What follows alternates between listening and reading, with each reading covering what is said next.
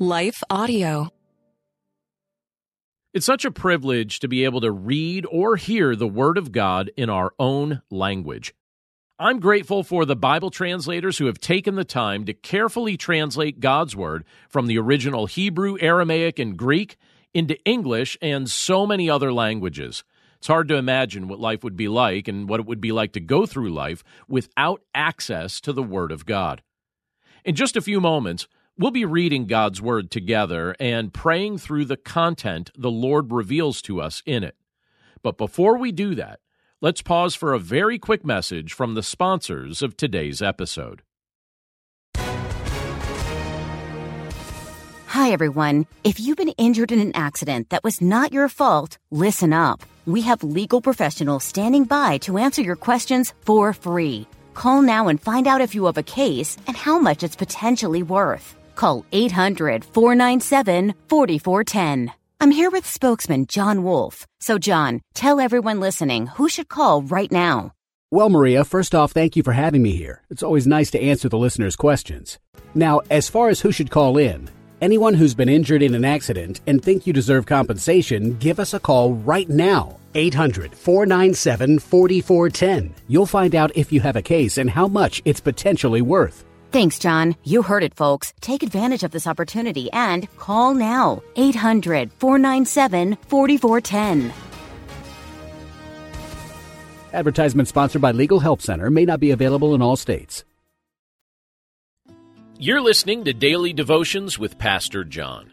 I'm John Stange, and today's devotion is inspired by Psalm 97, verse 10, which says, "O you who love the Lord, hate evil.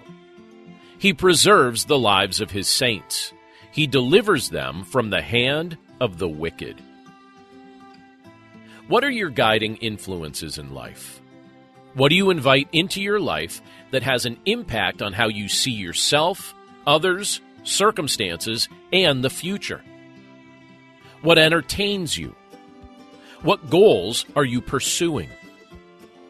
Is your answer to any of these questions out of line with the revealed will of the Lord as He has made it known in His Word? The truth is, we don't always hate evil. Sometimes we love it. Sometimes we're loyal to it, and sometimes we welcome more of it. Sometimes we're convinced that various forms of evil in this world will somehow produce a good result in our lives. Even though that isn't logical, we can see that this might be exactly what we believe when our patterns, opinions, and practices are held up to the light of Christ's gospel. Jesus hasn't called us to welcome evil into our lives. He has defeated the power of evil and shares His victory over sin with all who trust in Him.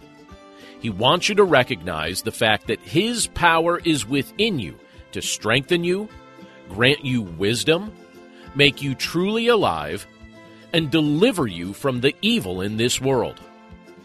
Love Jesus, love others, hate evil, and live in victory.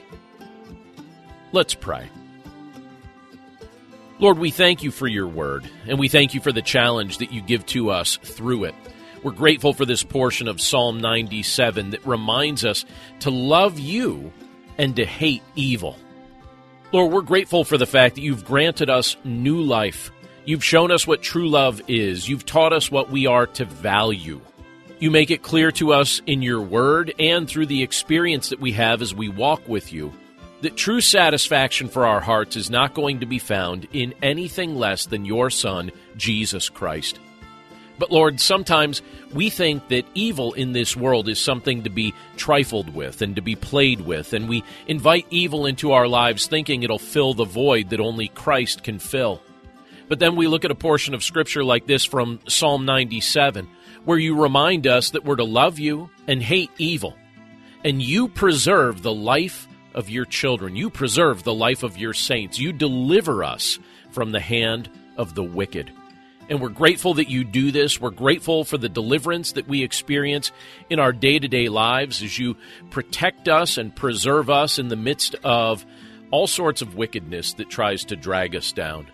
By your grace, Lord, we pray that we would walk in the freedom that we have through your Son, Jesus Christ, freedom not to give in to sin, freedom to live in holiness as you make us able.